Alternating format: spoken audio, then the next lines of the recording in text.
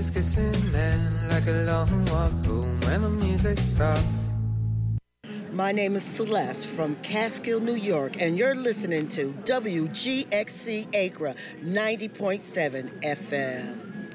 Saturday, May 1st, tune in the 8th annual Reveille broadcast on WGXC. It's 25 hours following the sunrise around the earth and listening to the dawn chorus at places throughout the world. The broadcast starts at midnight Eastern Time, starting in London, heading across the Atlantic and picking up sounds from Wavefarm in the 5 a.m. hour. Then you hear daybreak across the United States, across the Pacific Ocean into Asia, Africa, Europe, and back in London at midnight. Tune in all day, May 1st, from midnight to Reveille on the radio at WGXC.org and go to soundtent.org for more information about this broadcast.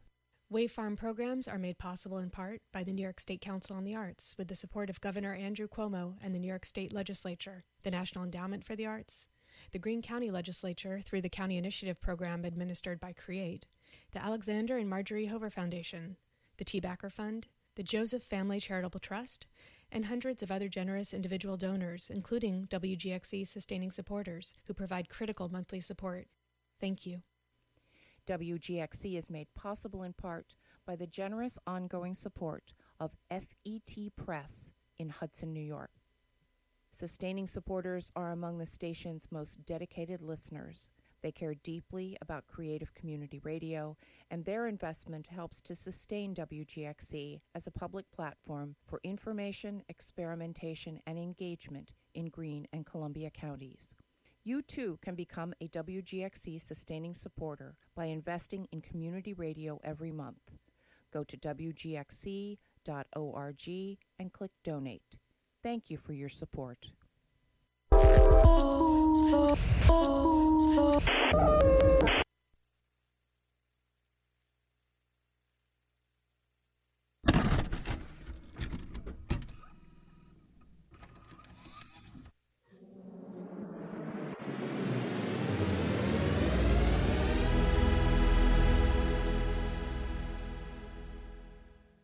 You are now listening to Dim the Lights with Jenny and Amanda here on WGXC 90.7 FM, a twice monthly show where we talk about movies. And buy me some peanuts and Cracker Jacks because we're going out to the ball game, baby. But enough of that for now. We'll get to that later. Hi, Jenny. Hi, Amanda. Wow, here we are. Another Tuesday night, 7 o'clock. I know. The sun is still up. It's thrilling. It's up and it's warm. It's real warm. It's just a delight to be here with you here. Exactly. On WGXC. Well, I want to hear, though, about your indoor activities. Specifically, what have you been watching lately? Oh, I'm so excited to tell you. I've been watching a couple of things lately. I know one we've both been watching, so I'm going to save that. But the first thing I want to talk about is I just watched the new Mortal Kombat movie, which just came out. Oh boy, tell me all about it, baby. Well, it's I believe it's streaming for free on HBO if you have that. Yeah, if you have HBO Max. If you have HBO Max. But it is also playing at the drive-in, which I would recommend. And which that is the Highway Drive-In. The Highway Drive-In in Coxsackie. But it's just, it's silly. It's under 2 hours long, I think. I don't know. It went by so fast. It was like the thing about the new Mortal Kombat movie is that it's not that good, but I had a really good time. And it feels like the entire thing is just a setup for like the next 8 movies or whatever that they're going to be making. Fun. So it's just basically just people fighting, which is all you really want, and like incredible blood animation technology, good like guts, nice. People saying like finish him, like all the stuff that you want from a Mortal Kombat movie. Awesome. I mean, that's kind of the gist that I got from those who've seen it, is that it's not good, but it's fun, which is pretty much what you can say about the original one from the 90s. It's not good. Do they have, so you remember in the original Mortal Kombat movie from the 90s, how there's that it was the beginnings of using some CGI, and there's that weird CGI lizard creature. Yes. Is that thing in this movie? There is a lizard creature in the new Mortal Kombat movie. Yes. Wow. Glad. Makes me want to watch it even more. Yeah, it's really fun. Is a lot of the people in it are hot too, which is nice. Always, some eye candy, some blood candy, a little bit of everything. Yeah. If I gotta watch them for an hour and a half or more, it's got to be fun. Yeah. But yeah, Amanda, do you want to talk about something that you've seen lately? Oh my gosh, I really do. I watched this movie that is brand new. It's on Netflix, and it is a Netflix movie. It's a kids movie. It's called Finding Ohana. And it is, man, like, I just feel I really missed movies that felt this way. It really harkens back to more of an 80s kid adventure movie, like The Goonies. It's getting compared a lot to The Goonies because it's a treasure hunting movie. Fun. Yeah. So it stars a brand new young actress named Kia Piahu, whose character's name is Peely. And Peely and her brother and her mom live in New York City. But their grandfather is ill. So they all move back to Oahu, Hawaii, to be with their grandfather, and you get the feeling that Peely's mother and grandfather have had a rift between them. So there's some family drama. But Peely is an avid geocacher, so was very good at treasure hunting and was really into that in New York City. And like a lot of kids who just get plucked out of wherever they are, is even though Hawaii is beautiful, she's totally bummed to have to leave New York City. But in her grandfather's house, she finds this old journal with clues to a colonial Spanish treasure that's buried somewhere on Oahu. And their grandfather needs money to pay his bills so he doesn't lose his house. And they go on a journey with some new friends and her sassy older brother, who's got a crush, like so many older brothers in these movies, just like Josh Brolin in The Goonies. Classic. They go on an adventure and to try to find this treasure, and it's very fun. It was extremely sweet. And again, not only did it have a vibe that I miss in a lot of family movies that are made now, just in that in all the way the characters were and their dynamics, but also you could tell a lot of the sets were hand built and like they just looked really great. It had a lot of the touches that you just don't see as much anymore. Like you could tell it was made of foam, not in a bad way. Just it was probably so fun to build these sets, like waterfalls and scary rope ladders. It was really so fun. Yeah, so that's Finding Ohana, and that's on Netflix, and it's brand new. The director is Jude Wang, who I'm not familiar with, but they did a great job. It was a total blast, and it was very, very sweet. Also had the thing that a lot of movies that we grew up with had as well, which is kind of, like some sad, serious stuff, which I think a lot of those movies, maybe they still do, but they really tried to kind of add that very adult conflict in these kids' movies, because of course a lot of kids deal with that in real life. And I don't know. It's a good, like, safe way to introduce serious themes to children. Totally. And so there's some really sappy, sweet family drama. Yeah, it was really wonderful. Nice, dude. Oh, I'm excited to watch that. That sounds great. And then we both saw, now that the drive-ins are back open and some new movies are coming out, we can do what we intended to on this show and sometimes talk about brand new movies. One of which is Nobody, starring Bob Odenkirk. And yes. Jenny, you know a little more about the director, maybe? I do not remember what his name is, but I know he actually is not So it's produced by some of the same producers who made John Wick and written by, I think, the same guy who wrote John Wick, but it's directed by a guy whose name I don't remember, who directed Hardcore Henry, which is not a movie that I've seen. Oh, but it's like the first person. Good. Yeah, that's the guy who directed it. I saw it in the movie theater. It's a weird one. His name is Ilya Naishuller. Okay. Naishuller. It was great. It was so fun. So fun. If you like action movies, and mind you, there is some gore, some fight gore in this movie. If you can get down with that, or even love to see that, like myself, highly recommend Nobody. It was such a blast. Bob Odenkirk is just so great. He really carries it in such a wonderful way. Like it's just, yeah, it's really fun. I love like this kind of newer trend of action movies that have former stunt people working behind the scenes. And like, so the stunt and action scenes feel so much more like grounded and heavy in a good way. And it's like very thrilling. It's very thrilling to watch somebody who's like really good at action do action. Totally. There's, it's the fight choreography is incredibly impressive. I think there's specifically one fight in the movie that I think they probably considered, as I do, the crown jewel of the fight scenes in the movie. That is just so well choreographed. It's so fun.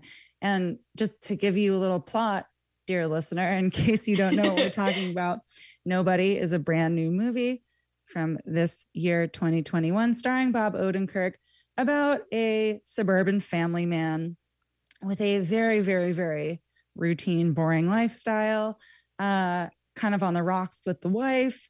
His son, his sassy teen son, doesn't respect his dad. And one night, some people break into their house, and he doesn't take advantage of an opportunity he had to physically defend the family.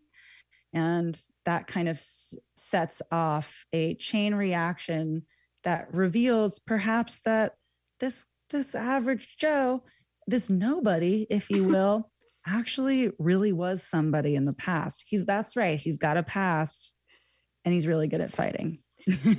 He has a secret. Yeah. It's a solidly like an impotence thriller, you know. Yeah, totally. Something that I learned, which I think is really interesting, is the cinematographer for this movie is named Pavel Pogorzelski, and he is the guy who's the cinematographer for all of Ari Aster's movies. Oh, wow. So who you may know from Midsommar and Hereditary. So this guy who does these like dark horror movies went ahead and did the cinematography for Nobody also. Fun. And I like that. I do too. Nobody was really stellar. Yeah. And we give it 5 fists. Punching five out of 5 punching fists. Yeah. It was really fun. I had a great time. It's also nice. Like I love John Wick very much, but it's much less like Nobody is much less serious. It's a lot more comedic, which is kind of fun. It's just like a fun twist. Yeah. Like we've talked about, part of that is Bob Odenkirk, because he has a history of being a comedian and he brings a levity to it. And the fact that there's a family element to it, there's a lot of love in it. So it's there is more levity than John Wick, but that's no insult to John Wick. No, they're just a different flavor. I also, there's two fun other like supporting actors in the movie are RZA from Wu-Tang Clan and Christopher Lloyd from Back to the Future. It's got some sweet treats. It is an enjoyable flick. I'm gonna actually be bringing up Christopher Lloyd later. I wonder why. I have a feeling that I know what you may be talking about. Well, so maybe this is a great time to gently transition into our theme. Totally. Our theme for the evening. Yes. Jenny, would you like to tell the people what the theme is? Gosh, I'd love to. So, you know, it's springtime. The grass, it's getting greener. The trees, they're blossoming. What's that you smell in the air? Fresh grass? Could it be? Are we there? Do you hear a slight cheer in the distance? The crack of a bat? It's spring. Time for baseball. It's time for baseball. That's right, folks. We're talking baseball movies. It is a really great springtime theme. I chose this theme because it's spring, but also my secret, Amanda, is that, well, it's not really a secret. You know, I know. And many other people know. I mean, I love baseball, but also right now I'm deep into watching Star Trek Deep Space Nine, the series, and have been for a couple of months, and really, you know, keeping that under wraps on the radio, but now you know. Tell them, yes. Tell them. The captain of the station, Deep Space Nine, Captain Sisko, is really obsessed with baseball. So he talks about it a lot, and it's just been on my mind. So, oh my gosh. I really wanted to make us watch some baseball movies. Oh, I didn't know that was the reasoning behind it. That was makes my me secret. Even happier. That is it was a secret for me. Yes. Do you want to start us off with something that you watched? Sure. You don't have to. No, I would love to. Well, I honestly didn't watch as much as I wanted to. It's been, as Amanda knows, my other secret is that I have a weird rash, and it's hard for me to concentrate on things right now. Hello, people of the world. But so I did watch a couple of things. I did watch, I started it and didn't finish a movie from 1984, very famous baseball movie, The Natural, starring Robert Redford. Oh. But I didn't finish it because it was boring. Yeah. I'm glad you didn't commit. Yeah. I just could not get into it. I'm so sorry. I know it's a classic, and there will come a time where I'm going to watch it and love it start to finish, but I got 20 minutes in and I was like, I thought this was a crime thriller, and then there wasn't any crime. There's a baseball movie that I also started and didn't finish, so don't worry about it. Yeah. But I did watch all the way start to finish, and it was a movie that I had seen before, A League of Their Own. I watched A League of Their Own, good. Which I haven't seen since I was a kid. So it was really nice to sit down and watch the whole thing again. And it's just such another classic, and a classic for a reason. Yeah, it's really good. It's so good. If you're not familiar with it, let me give you a little background. It's from 1992. It's currently streaming on HBO, so it's a great time to give it a rewatch or watch it if you haven't before. It's directed by Penny Marshall, who is you may know her from Laverne and Shirley. She's Laverne. But she also has directed a couple of other movies. She directed Big, and she directed also The Preacher's Wife, which you may remember from our Christmas episode. But basically it's about a group of women who all join a new baseball league in the 40s in America because all of the men who play in Major League Baseball have been sent off to war in World War II. So a bunch of women are just kind of rounded up and brought to Chicago to try out for some teams, including Gina Davis and Lori Petty, who plays her sister, and Rosie O'Donnell and Madonna. It's just truly stacked cast. It's a really stacked team. But it's just really sweet. It's just about these women living very carefree lives while they play on this baseball team together. And it has a little bit of a family drama between Gina Davis and Lori Petty. And it's very, very sweet. Don't forget about their gruff, grumpy manager. And Tom Hanks is there. He's mad that he has to manage a bunch of women, but he's there anyway. And he's very charming. Yeah, it's just so sweet. And I as I said, I've been having a hard time paying attention to things, but I put it on the other night and cuddled up on the couch and just drifted off, not into sleep, but into a wonderful, it took me on a little journey. It's just very charming. It also has a frame narrative of the movie starts with Gina Davis's character as an older woman, and then ends with her like meeting up with all the women from the team again when they're all like in their 70s. And it's so it's just like sweet. now and later. Yeah, exactly. And they like they're all being inducted into like the baseball, or like there's like an exhibit on the women's league at the Baseball Hall of Fame. So they're all there to see the exhibit open, and it's like very sweet.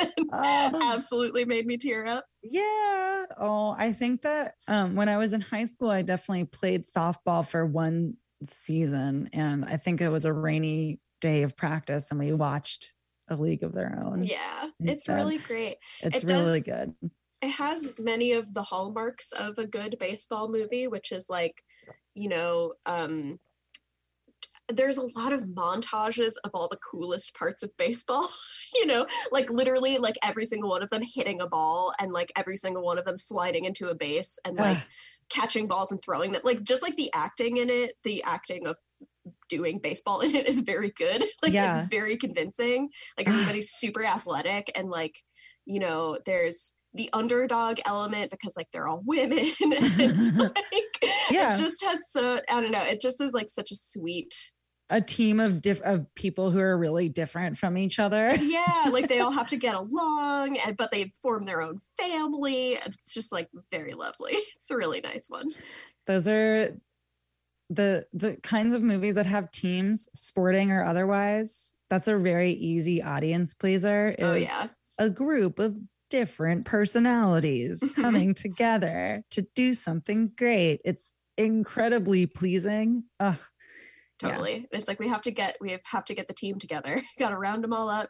Got to round them in. They all have their own specialties. They're going to learn to love each other, but they're also going to fight. It's very cute. Yeah. I'm going to tell you about the movies that I watched in the order that I watched them. Oh, please do. That'd be great. So I'm going to say that all of these movies are a classic in their own way. This one is the most recent movie that I watched. It's from 2001. I'm seeing now, as I'm pulling up its stats, if you will, that it got an 8% on Rotten Tomatoes. Oh, no. Yes, I watched 2001's Summer Catch, which I had never seen, but it's very much up my alley because it's a teen romantic comedy drama, rom-com drama. Mm-hmm. And it's streaming on HBO Max. It was fine. So when I look at my notes, I can see how I loved it when it started. And then as it went on, I was like, oh no, this movie's not very good. But it has many of the trappings of a teen romance from 2001. It stars Freddie Prinze Jr. As local boy ball player Ryan Dunn. And when I say local boy, I mean, guess where it's set, Jenny? Cape Cod. He's a Chatham, Mass boy. Oh my gosh. Yeah. So that's actually part of what's fun about it is there's lots of Mass accents, lots of Cape references, which is kind of exciting. And so Freddie Prinze Jr. plays in a local league where a lot of scouts come to pull for pro ball. What do they call that? No, it's a farm team. It's like before you get to a farm team. Yeah. So he plays in the Cape Cod baseball league. And he falls in love with a rich girl whose name is Tenley Parrish. Henley. Yep. At first I thought they said Henley and I was like, that's ridiculous. And then I realized it was Tenley and I was like, that's still ridiculous.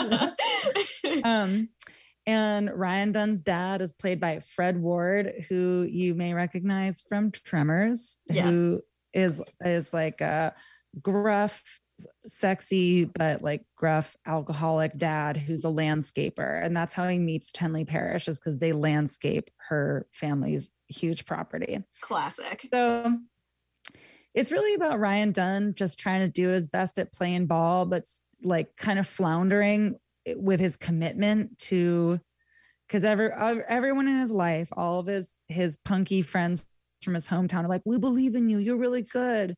And he just doesn't know what he really wants to do with this. He knows he wants to play pro ball, but he needs some help maybe believing in himself. Plus he's falling in love. There's a lot of other people that are famous in this because they make up the rest of the league team. There's Matthew Lillard in his Lillard prime. There's also Fez from that 70s show. Oh my goodness. And there's a whole lot of jokes that don't hold up. Tons of them. Tons of inappropriate jokes that make me feel uncomfortable because they're at the expense of other people. So rough. It's the kind of stuff that you might expect from a movie from 2001. A lot of Sam Adams product placement. It's, you know, it's kind of a Goodwill Hunting with baseball. That's really the vibe, because you get like, you know, like local poor kid whose brother's like, I didn't make it, but you can. His brother's a bartender. It's like, what are you doing messing around? So here's in my notes, I say this movie suffers from the 2001 humor and the lack of chemistry in the romance, but the flavor of Cape Cod / small town feels good. So that's, I mean, it's not very good. I understand why it got 8%. There's so much of it that feels very close, because who doesn't love a small town hero, especially when we're talking about underdog stories in baseball? You know, small town boy, hometown guy makes big. There's all these rich kids that are from, you know, cities or who are really rude, whatever. But yeah, it just wraps up really fast. Like he chooses to pitch really well, and some guy, actually a guy from Scrubs, I forget the actor's name, is like a baseball scout who rolls up at the very end of the movie when he decides that he wants to play pro ball and he wants to get the girl.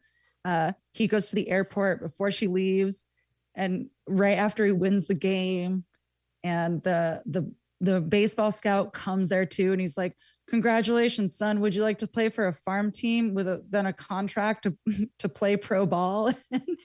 Tenley Parrish literally has a line that says, let's be together. I love when like a character's main conflict is like just needing to decide to do something. Like he chose to pitch well, and all his problems went away. Yeah, like all the fun background flavor was really there. It was so nice there was nice things about watching a movie from 2001, like the soundtrack and just seeing some of those actors' faces and the Cape setting. All of the flavor was there, and you're rooting for this kid because he's a sweetheart. But yeah, as far as just plot structure and character development and chemistry between characters goes, was missing. Yeah. So anyways, that's Summer Catch. Summer Catch. I can't believe I haven't seen that. That's crazy. Yeah. I remember when it came out and being like, oh, I want to see that because everyone was seeing it, and it had Freddie Prinze Jr. in it. And I don't not recommend it if you you know what you're getting when you watch a teen romantic comedy from 2001 starring Freddie Prinze Jr. So that's Summer Catch, streaming on HBO Max. There you have it. Oh my goodness. Yeah. Well, that kind of reminds me of one of the other movies that I watched. I watched a movie from 2016, which I had been meaning to watch since it came out, but never got around to it because it just, like, you know, the timing was never right. But I watched Richard Linklater's baseball movie, Everybody Wants Some, with 2 exclamation points at the end. Oh, fun. Yeah. It's a real, it's really in the genre of like dudes rock, because it's just a bunch of dudes, you know? Dudes rock. Which is why it kind of, I'm like, oh yeah. Like, very much like, I mean, it's set in the like late 70s, early 80s, so it definitely so Linklater of him. So like, it's so very Linklater of him. It's definitely in like the Linklater extended universe of like, because it's so It's really fun. It's also I rented it. I rented it on YouTube for like $2. I don't think it's streaming for free, unfortunately, anywhere.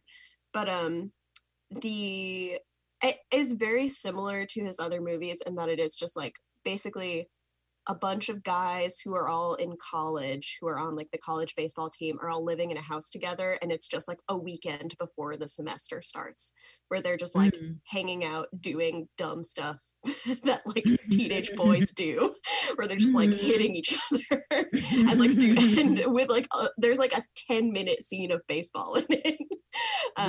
Which was still totally a baseball movie. So charming, like really, really fun. Like obviously it has like the trappings of, okay, it's like 15 mostly white dudes in college in the 80s. Like it definitely, but not in a way that is like highly problematic because it was made in 2016. So it's not, it avoids some of the pitfalls that it could absolutely fall into. Totally. But it's really fun. It has a bunch of like not super famous like handsome dudes in it, like Wyatt Russell is in it, Kurt Russell's kid. Oh my god, yeah, and Goldie Hawn's kid, yeah. And Tyler I love Hoechlin. that guy. I do too. I think he's great.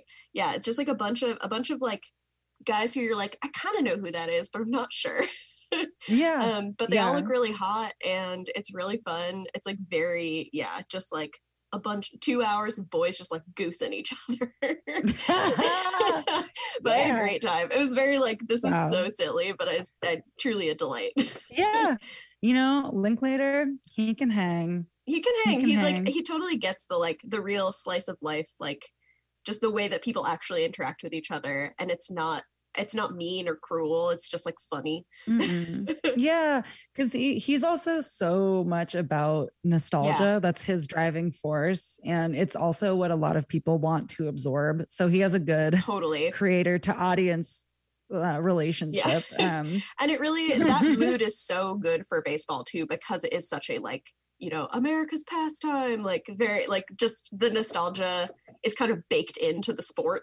It's also like it goes with the seasons, like it starts in the spring and ends in the fall, like it's very just kind of follows that emotional arc. So it is really easy to attach to it emotionally, which obviously like many people are. And having like a movie that is essentially just about like emotional nostalgia is such a perfect vehicle for like, there's a little baseball in there too. Yeah, so good. Yeah, but it was really fun.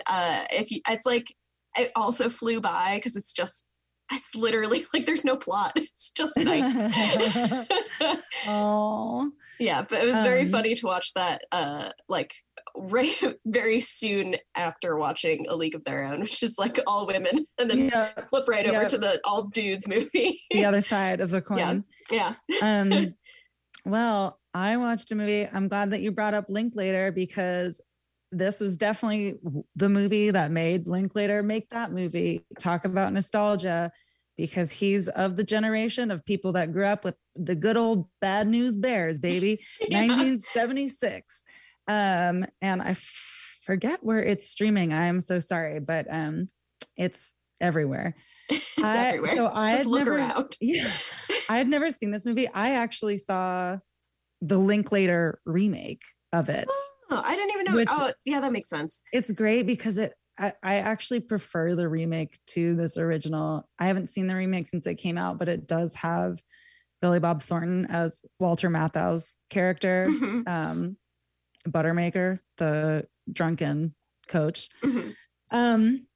But for anybody who doesn't know, which is going to be very, very few of you, Bad News Bears is a movie from 1976 starring Walter Matthau as a beer for breakfast drinking, chain smoking, grumpy guy who used to play pro ball and is now coaching a little league team of misfit kids. And yeah, it's just that classic setup. The whole movie right there. And it is beloved by many, and I totally get why it is. I personally found it boring, but I and it's actually just because I don't have the nostalgic relationship there. I totally understand why this movie is beloved by those who grew up with it, especially when they saw it when it came out, because there are plenty of things that don't hold up, some very inappropriate words. I have written in my notes, potty mouth kids. Oh no. And, more than potty mouth. It's a movie from 1976. But I totally understand why it's beloved. Walter Matthau's character, they're really in need of a pitcher. So he reaches out to his ex-girlfriend's daughter, who he still is, or they don't have a friendship anymore, but you can tell they had a really nice father-stepdaughter relationship, and he taught her how to pitch, and she's a killer pitcher. So he reaches out to her. Her name's Amanda, and he gets her to join the team. So there's a girl pitcher, and this bad boy kid joins, who is actually the actor that later goes on to play Rorschach in the Watchmen movie. I forget the actor's name, but he's very young in this, and he's like a smoking kid who rides a motorcycle. So it's totally, if you're a little kid growing up in the 70s or 80s and watching Bad News Bears, it's totally fun. I get why it's a family classic. But like I said, to me, it felt a little boring. And of course, a lot of just corny jokes that are more for the parents in the room. Like, like the kids have to wear cups. But there's really good characters, but just not quite enough heart. It's really close. It's almost there. The relationship between Walter Matthau's character and Amanda, the pitcher, is sweet because there's moments where she's trying to reach out to him, being like, as a father figure and missing him. But there's just not quite enough for me. I'm like, I'll give it a little more heart. Not enough montages because they're also not a good team. That's the thing. Yeah. So of course the arc of the story is that the Bad News Bears are a bad team. And Walter Matthau starts out not caring. He's really there to just sit in the box and chain smoke and not do anything. But then the kids are so disappointed when they keep losing that he kicks into gear and teaches them, and they win some games. But there's not enough training montages, in my opinion. If you're gonna have somebody go from bad to good, I need to see a montage, please. Yeah. So a little boring for me. I do, however, like that, and this is the same for actually a lot of kids movies and a lot of kids sports movies.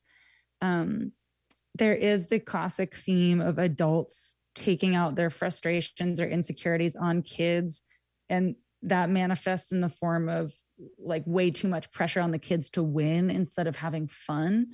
And then of course the point in the plot where an adult realizes that's what's happening, and then they say, you know what, no, this is about fun, just have fun.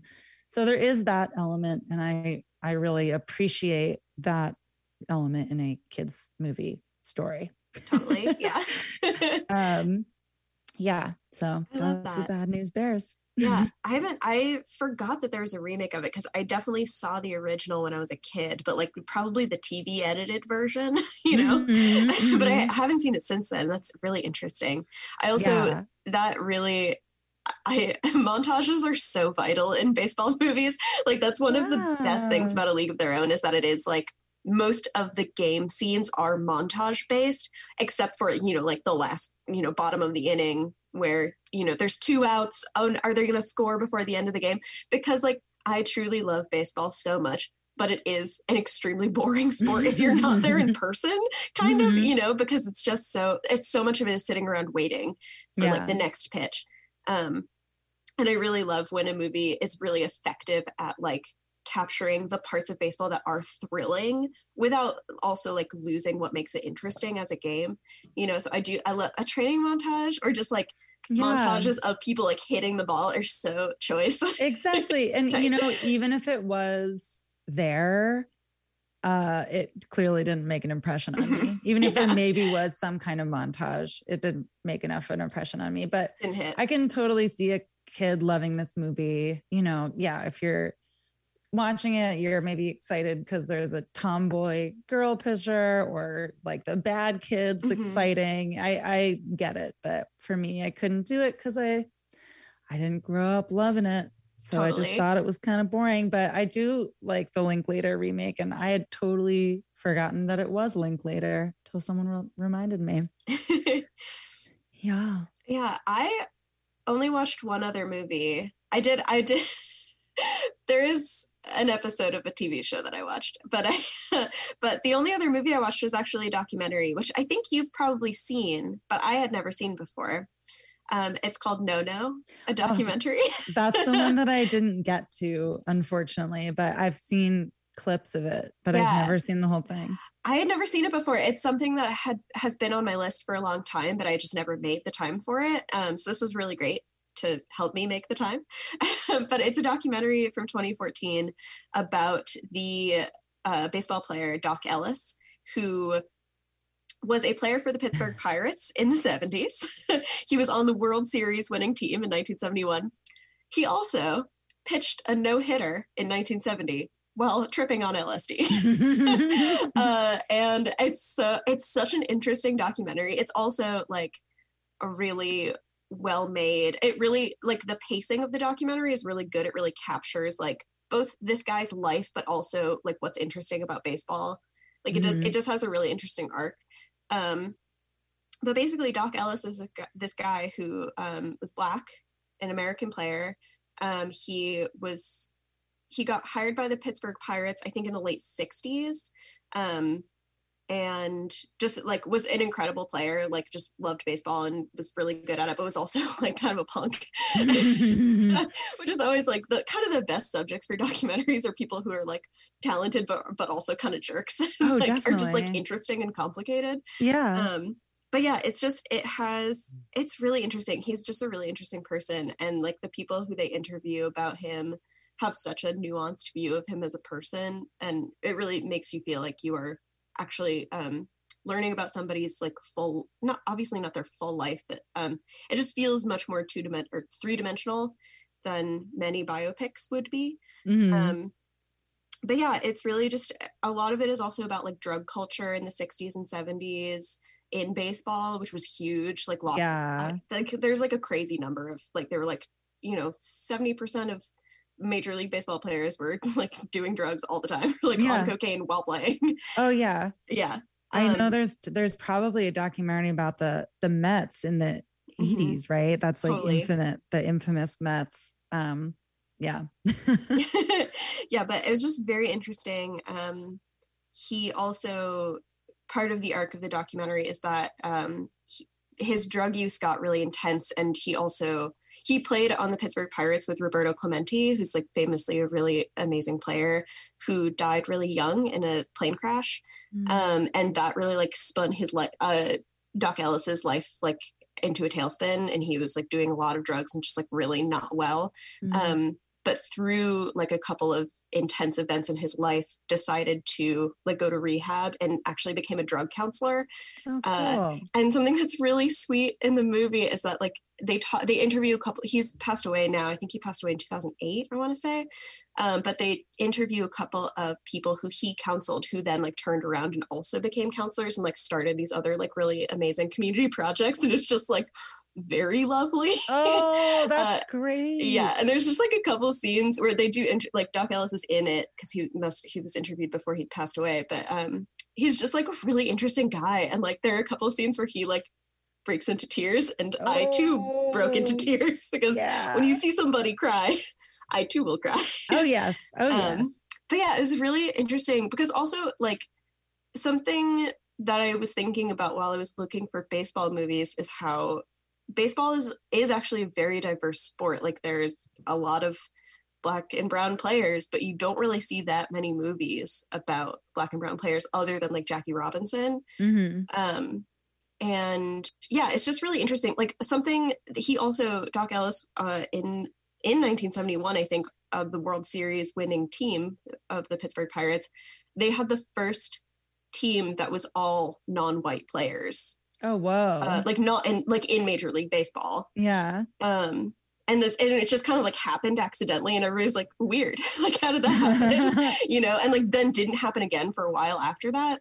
Yeah. So it's just like there's just like all these really interesting moments in history that I'm like, what? Where like this the narrative movies about this. And I'm sure there are some, but I had a really hard time finding any. And I was just like, yeah, I want to watch some more. Like, I feel like baseball is such an interesting, complicated sport. And like, there are a lot of different angles to go at it to make a movie.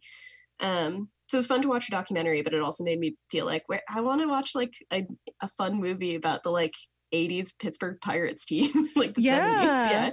Yeah. Does this documentary have the animated sequence in it about taking the acid? Yes, it has like it's not like super, there's like a couple of short animated sequences, but I'm not sure. Okay, because what I've seen is an animated sequence that's just an interview with Doc Ellis telling the story that's been animated.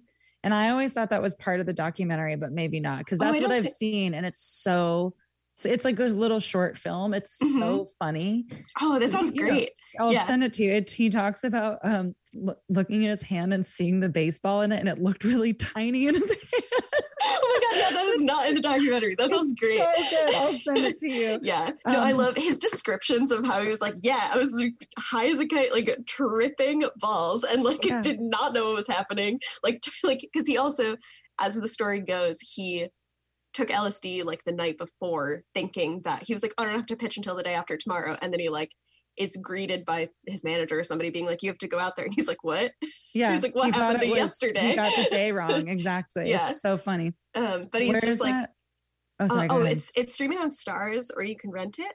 Nice. But yeah, it's just like, it's so interesting. It's also just for like, if you're not familiar with baseball, what a no-hitter is, it's basically when a pitcher gets through all 9 innings without anybody getting a hit off of him, which is really rare. Like, I think I looked it up. Yeah. There have been 300 no-hitters in MLB history. Whoa. So it's like, and I also love, he describes it as like a very messy, ugly no-hitter because he like hit players a couple times, but nobody got a hit off of him, so it still counts. Yeah, wild. Like, it's so rad. Funny. Yeah. Yep. God, I love baseball.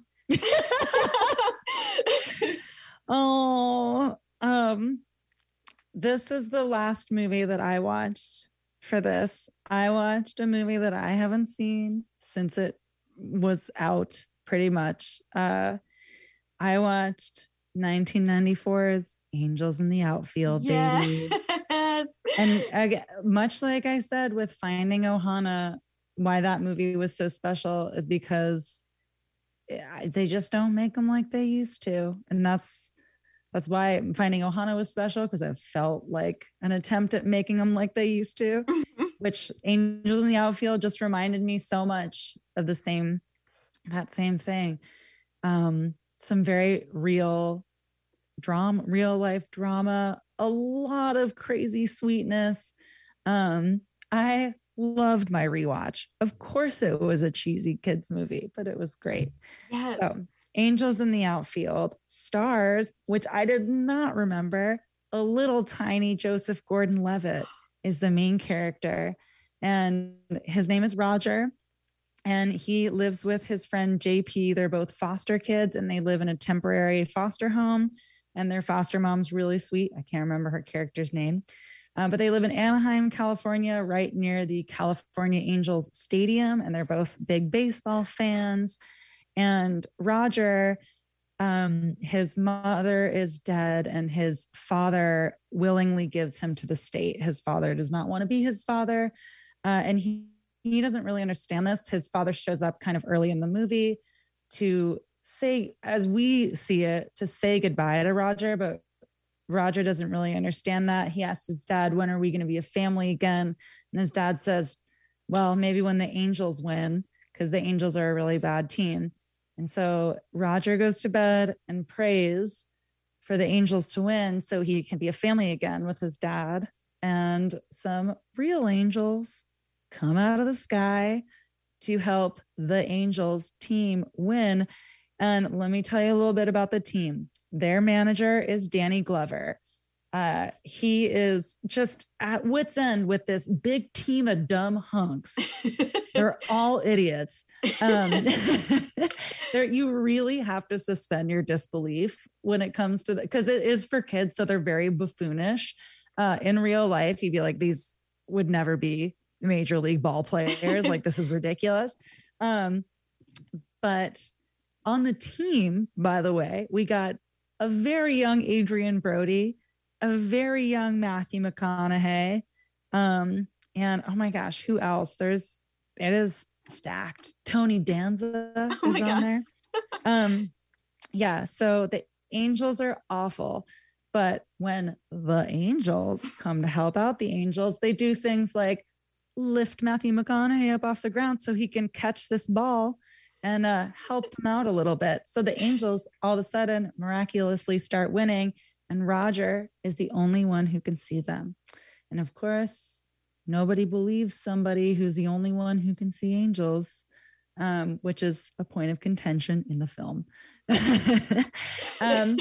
But it was super, super sweet. I love that JP, who his best buddy, Roger's best friend in the movie, who, let me look up the actor, but I know he didn't really do anything after this movie.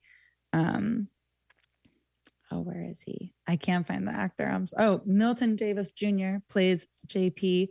But even though JP is the best friend character, he gets a good character arc too, which I really appreciate because you don't find that often, but you learn about his past and his trauma, and there's a really happy ending and he gets to be a part of it too. Yeah, there's a big moment toward the end where the music swells. I mean, should I spoil it? I don't know if I should.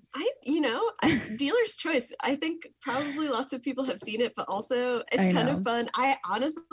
I'm thinking about it, and I definitely haven't seen it since I was a kid either, so I don't remember how it ends. Yeah, I just want to tell you. Well, okay. I'm sorry. I'm not telling this very clearly. It's okay. By the way, the head angel is played by Christopher Lloyd. Yeah. Why didn't I lead with that? That's bonkers.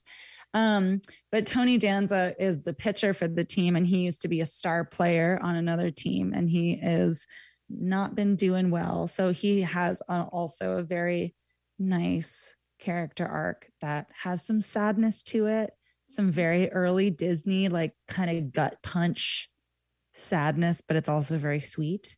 Because Christopher Lloyd at one point tells Roger, he's going to join us in 6 months. He doesn't know. Brutal. I know, it's so brutal. But, they help him pitch an amazing game. And also another great lesson to learn in a kid's movie. The Angels help them, but when it's the championship game, it's all them, baby. The Angels can't help the Angels, but it's okay. Because by now, they believe in themselves. And Tony Danza pitches a swell game. He goes out on top. It's beautiful. And it made me sob. It made me sob. That's baseball, baby. I know. I'm really not doing it. Honestly, I'm not doing it a justice because the final scene is just so sweet. It's a real gusher. Yeah. Believing in yourself. The secret was beautiful. Believing in yourself all along. You had the skill, you just needed the confidence. Yeah. It's part of the 90s when there was kind of a little bit of Christianity and everything. There's not like a lot of God presence in this, but there's definitely faith. Totally. I mean, angels are in it. So. Exactly. But I will say the angels are a little bit more like Clarence the Angel and It's a Wonderful Life, where he's definitely an agent of God, but there's not much talk about it at school. They're non-denominational angels. Yeah, exactly. So it really made me cry, and I had a really, really wonderful time rewatching it. I think if you have kids, this would be so fun to watch with them. Also, like, nothing cringy to me. There's absolutely nothing that made me be like, ooh, that didn't hold up well. Movie from 1994. Can't say that about Summer Catch, but Angels in the Outfield was really, really sweet. I think I got more out of it than I did when I was a kid. Totally. Yeah. And definitely the saccharine sweet, uplifting baseball story that I was looking for. Yeah. Totally. Really delivers. Boy, did it. It's a home run, Oh my gosh. Out of the park. out of the park. So good. Well, yeah. Do you want to gently transition into what we're looking forward to and some recommendations for the people? We gotta wrap it up. It's the bottom of the 9th. It really is. The bases are loaded. Are we gonna make it? Jenny, do you have anything to recommend or anything that you're looking forward to watching? I do. I have a recommendation to those of you out there who maybe watched the Oscars or are aware of them at all. Neither Amanda nor I did, but I do know a movie that won, I think it won Best International Film, is Another Round, which is 2020, a movie from 2020, which I really love. I watched it in December. I think it was during one of our long breaks, so I didn't bring it up, but it's directed by Thomas Vinterberg. It's Danish. It stars Mads Mikkelsen, a man whom I love, whom I am devoted to. Fan of the show, Mads Mikkelsen. Fan of the show, Mads Mikkelsen. And it's about 4 middle-aged guys who do a social experiment where they decide to be just a little bit drunk all the time. And it's delightful. It's fun, but also moving. And I think they're going to do an American remake of it, and that's probably going to be really bad. So I would watch the Danish one. Yeah, they almost always are. Yeah. Oh, fun. And I think that is streaming on Hulu. It's on Hulu. Yeah, it's on Hulu right now. And it just is like, it's just a very subtle, lovely movie. And like the last 5 minutes are amazing. They're so good. It's a great movie. I know, it's so funny when I see it pop up. I guess because I know so lightly what it's about, I think it's going to be like a comedy, like a dude comedy that I'm not interested in. So it's always nice to hear that it actually has a little more dimension to it. It's good. Not that a dude comedy isn't great sometimes, but totally. It has, I mean, it has some dude comedy energy for sure, but it's a little subtler than that. It's nice. Yeah. I actually have a baseball recommendation. Yes. So I thought about this movie kind of last minute for this show, and that's okay because I've already seen it. And baseball is really just the backdrop to it. So I'm going to recommend to you The Fan from 1996. As Jenny knows, I'm a huge fan of the obsession thriller drama, and The Fan is one of those. So Robert De Niro is an obsessed fan of a certain baseball team, and I'm going to look up which team it's supposed to be in a second. But Wesley Snipes plays a newly traded player onto the team, and Robert De Niro's character really zeroes in on Wesley Snipes and becomes obsessed with him. They have a personal run-in where they kind of become buddies, and then it goes a little too far. Little too beyond past buddies. Robert De Niro's character can't get enough of Wesley Snipes. And it's a heck of a lot of fun. I think The Fan is a great, fun movie. Oh my gosh, that sounds so good. I really want to watch that. Yeah. Oh, it's a Tony Scott movie. Oh, nice, dude. Yeah. It's totally fun. It looks like it's streaming for purchase on Amazon and YouTube and such, but totally recommend The Fan if you too love an obsession thriller. Obviously, it's got 2 great lead actors in it, Robert De Niro and Wesley Snipes. So yeah, check it out. The Fan. Yeah. Hey, Amanda, if you had to play a position on a baseball team, what position would you play? Wow, that's so funny. I have that right here in my notes too. Oh my God. Everybody knows this kid is the charismatic coach. It's true. What about you, Jenny? What position would you play? I think I'm either like a catcher or a shortstop. Like I'm not an outfielder, but I definitely, I kind of need to be close to home. A catcher, I feel like, has a guiding role, but is also a big part of the team. Yeah. Shortstop, I'm not really sure what they do, but they hang out between second and third base. I don't know what they do either. I can see you as a catcher, like smacking gum behind that little cage helmet. Yeah, totally. And, doing the finger symbols. Yeah, I think I'd look really hot in a catcher outfit. I think you would too. I think that we both really understand our roles on a baseball team. Yeah, totally. Oh my gosh, I can't wait for you to coach me to victory. Yeah, no, I'm your butter maker, Walter Matthau. Oh my God. Oh my gosh. Well, this has been Dim the Lights with Jenny and Amanda. Yes, it has. We are on every second and fourth Tuesday of the month from 7 to 8. And as you just heard, we chat about movies. We pick a different theme each time and talk about whatever